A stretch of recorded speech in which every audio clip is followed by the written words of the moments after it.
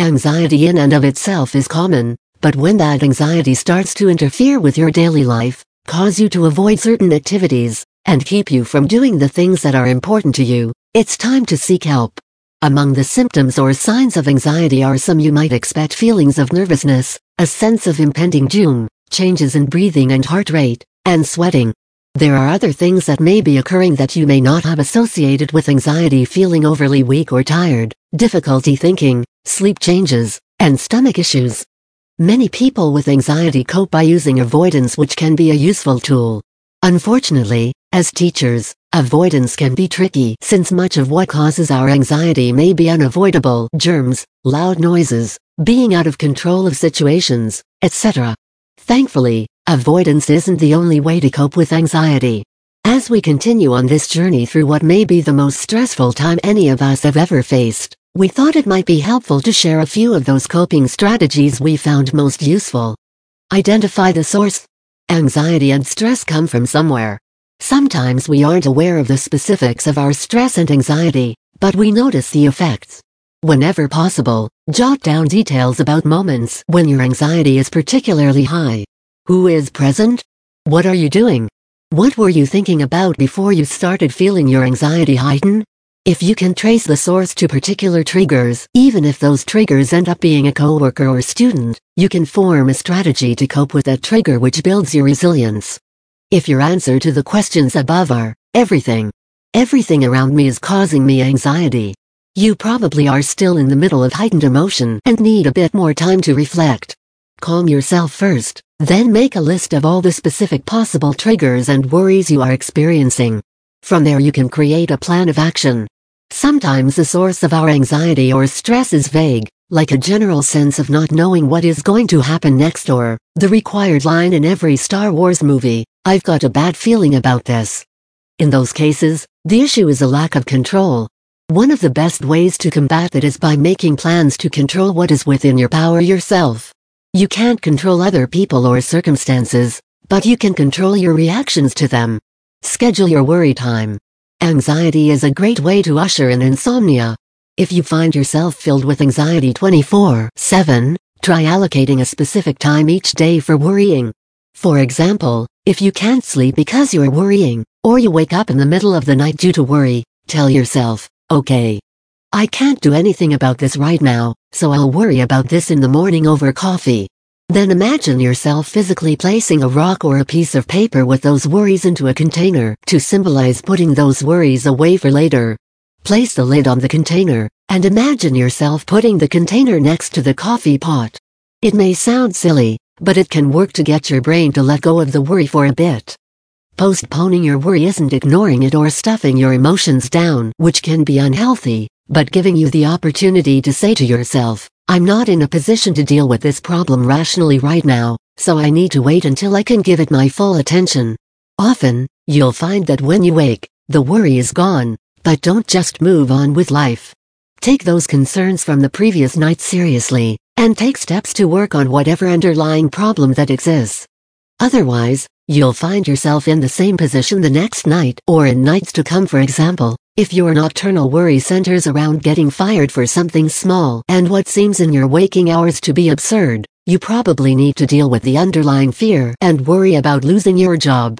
Without addressing that issue, you're likely to fight the same battle every night with different details. Make a plan. There is little in life that can't be helped by making a plan, and that includes anxiety. Anxiety is fear of the unknown of all the possible outcomes. Although you can't control circumstances or other people, you can set yourself up so that your reaction to circumstances and other people is most beneficial to you. Taking the fear from the last section about losing your job, which is a reasonable fear right now in the US because of COVID-19 and economic woes, what can you do to create a backup plan for yourself in case that should occur? What steps can you take today to ensure that you aren't caught off guard and can handle whatever happens next? And if you think that could be a possibility in the future, what could you do now today to give yourself a fighting chance at changing that outcome? The best answer may be that you can't do anything to change it, but you can have your resume ready, define what other types of jobs could be a good fit for you, and start being more aware of what opportunities exist currently. If you know something like that is coming, You might be inclined to take a class or two on writing, being a personal assistant, or setting up your own small business. Having those options in mind can go a very long way to helping you let go of the stress that very real and difficult situations can present. Give yourself options. However, a word of caution, sometimes when we are anxious and start planning, we go overboard, and our planning can become obsessive. In extreme cases, our plans made to combat our worries become their own set of anxiety-inducing issues, and without proper care can blossom into disorders like OCD. It's wise to monitor yourself and seek help if you find yourself unable to cope appropriately without help. View stress differently. Visualization can be very helpful for mental illnesses, including those with excessive anxiety. In addition to visualizing the worry in a container near the coffee pot to postpone nighttime worry sessions, you can view yourself and stress in ways that can be more beneficial.